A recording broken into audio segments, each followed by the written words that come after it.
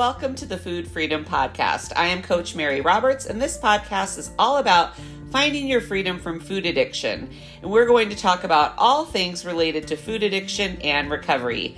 Let's dig in.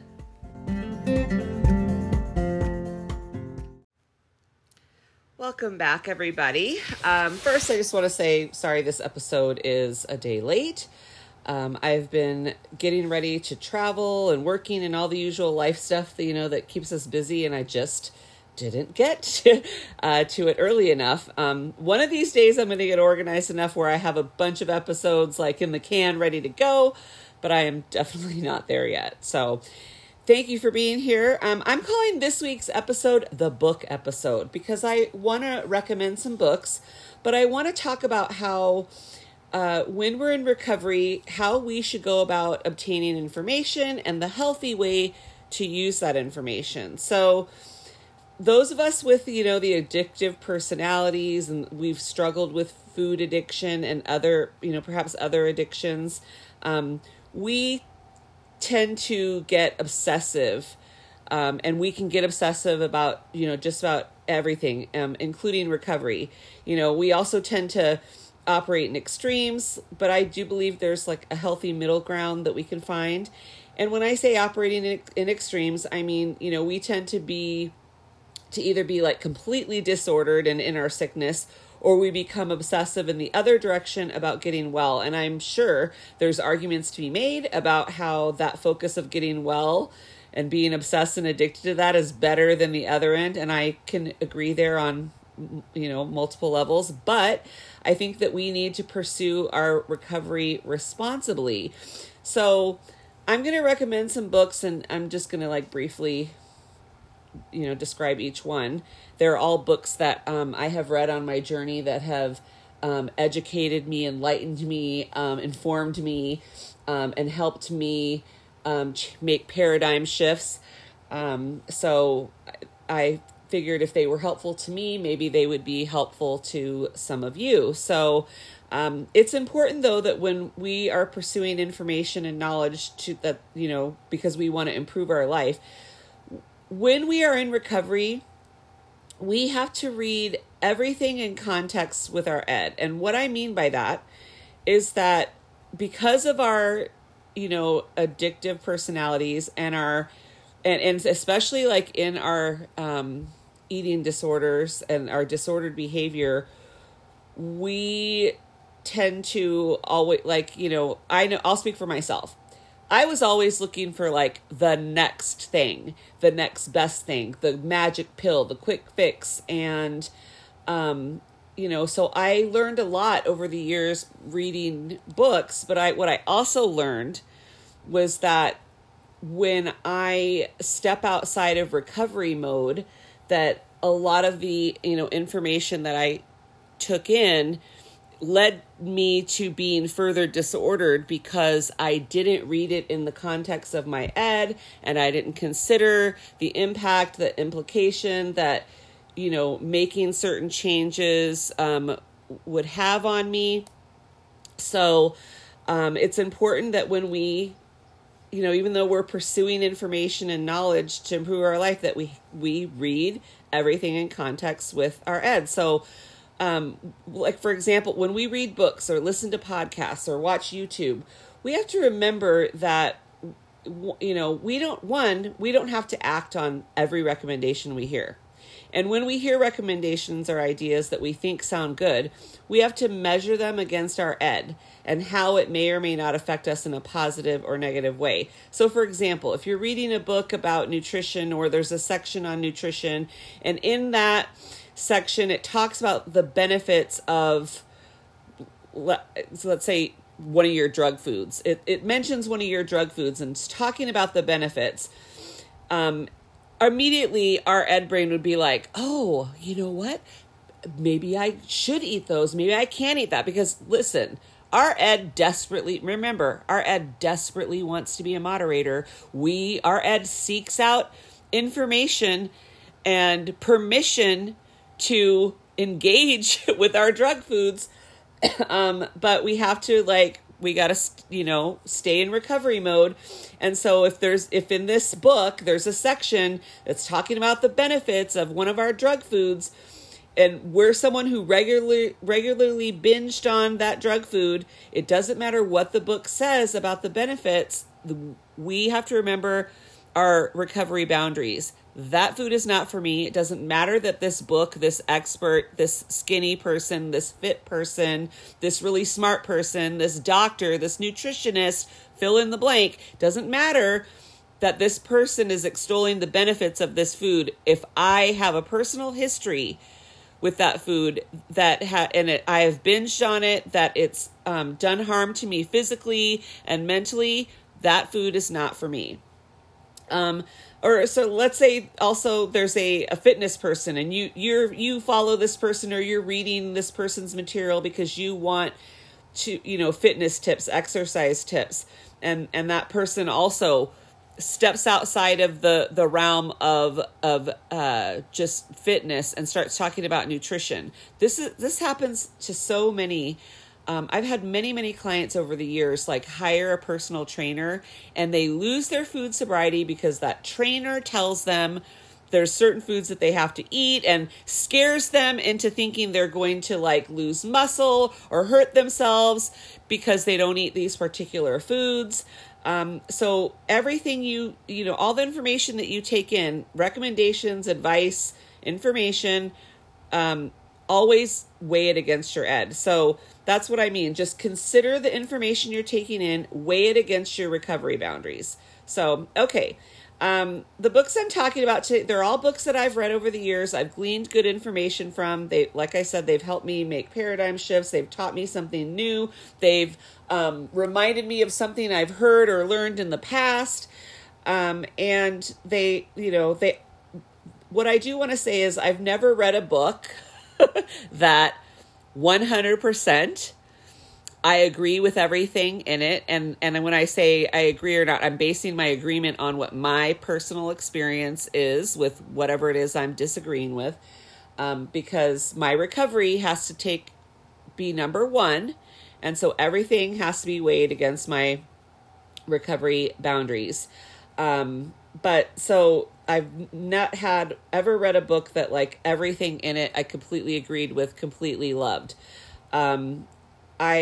Some of these books that I'm going to share about, I failed to weigh information against my recovery boundaries. For example, there's a couple fasting books that I'm going to recommend.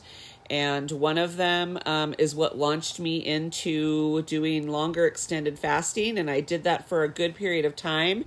And I believed it, that not fasting responsibly and just contributed to, it didn't work out well for me. So that was, more early on in my recovery. And so I'm going to share these books with you, but the little disclaimer is that just know there's going to be things in this book that may or may not apply to you, that may or may not trigger your ed to want to make changes. And so just look at these resources as information, and remember that we don't have to act on information immediately.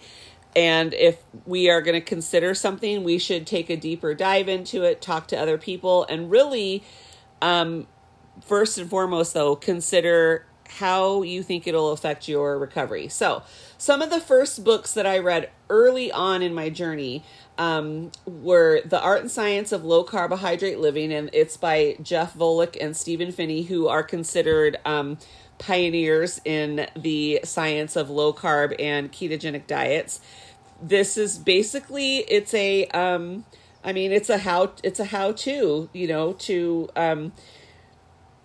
to make changes and how you can sustain a carbohydrate restricted diet, and how, how we can benefit from it. And then the companion to that is the Art and Science of Low Carbohydrate Performance. And it talks about how you don't need tons of carbs to be an athlete.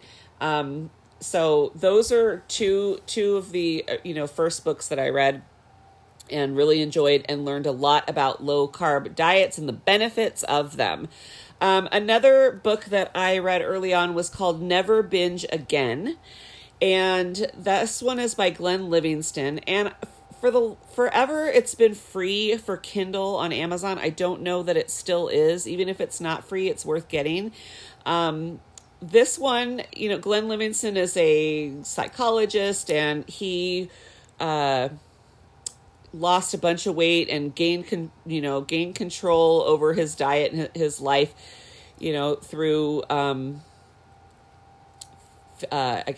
confronting his voice of sabotage. So in this book, this particular book is all about the dialogue that we have with the voice of sabotage, although he doesn't call it that.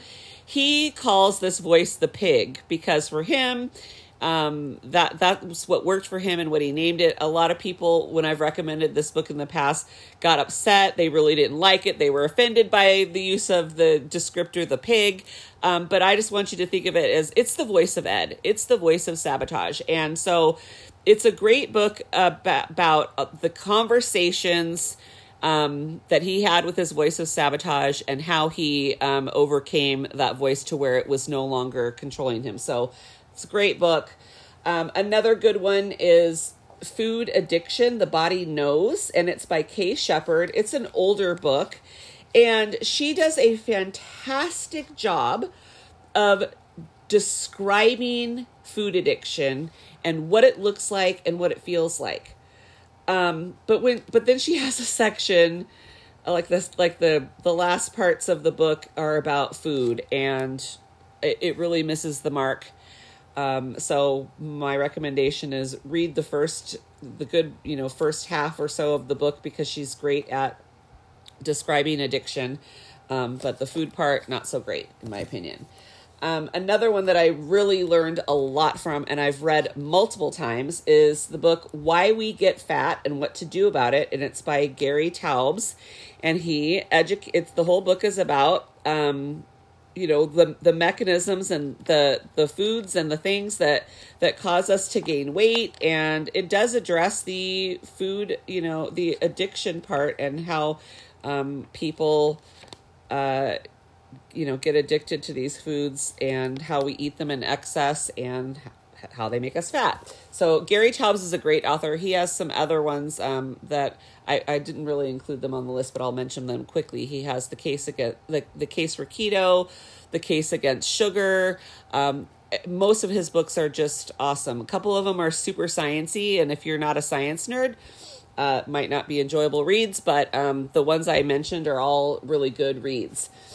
Another one of my favorites is The Carnivore Cure by my friend Judy Cho. I know she is currently working on a revised edition, but everything you need to know about meat and its benefits and all the ways that it can help you heal from multiple different things is in this book. She has great graphics and illustrations and charts, and she's really, really good at imparting information, and there's no way you can read this book and not get smarter. It's an amazing book. Another one I've enjoyed is The Dorito Effect. And essentially it's all about how food companies create foods, and the way they come up with flavors, and why they come up with the combinations that they do. And here's the short version. They make them addicting so that you will continue to eat them. And along the same lines as that book is a book called Hooked by Michael Moss. And it's also about how the food companies exploit our addictions. It's a book that will probably make you really mad, but it's definitely worth the read. Dietitian's Dilemma is by my friend Michelle Hearn. This book, my story is included in this book, and also the stories of a couple of my friends. And I love this because Michelle is a registered dietitian, And she is basically in the minority. She's going against the grain of what her, profession and the organizations affiliated with her profession. She's going against basically everything they say. And it's a very, very eye-opening book. There are parts of it that will make you mad, and then mostly it'll inspire you and it'll educate you to make better decisions. It's a book that when if you have friends that are nutritionists or dietitians, it's a book to recommend to them. And if they read it, maybe their eyes will be opened. Fasting books, Life in the Fasting Lane and The Complete Guide to Fasting are both excellent. There's lots of information about fasting. I am a fan of fasting. However, the stories in these books can really get you going and motivated and inspired. And if you don't check yourself with fasting in regards to your ed, it's very easy to fall into the trap that I fell into when I first read these books. And that was where I started doing extended fasting and would fast for an entire week, which at my age at the time and everything it was not the best choice for me. But the books were so inspiring, and I was, focused on the benefits without thinking about what the negative drawbacks could be. But anyway, if you want to learn more about fasting, both of those are excellent. And last one is Why We Get Sick by Benjamin Bickman. And it's all about what's at the root of chronic disease. And the reason why I think this one is important is that many of us that are, that suffer from binge eating, compulsive eating, overeating, bulimia, all of this, we tend to be metabolically unhealthy. And so this book explains, I'll give you a hint. It's mostly all about insulin, but it explains why we get sick and what is, how it's happening.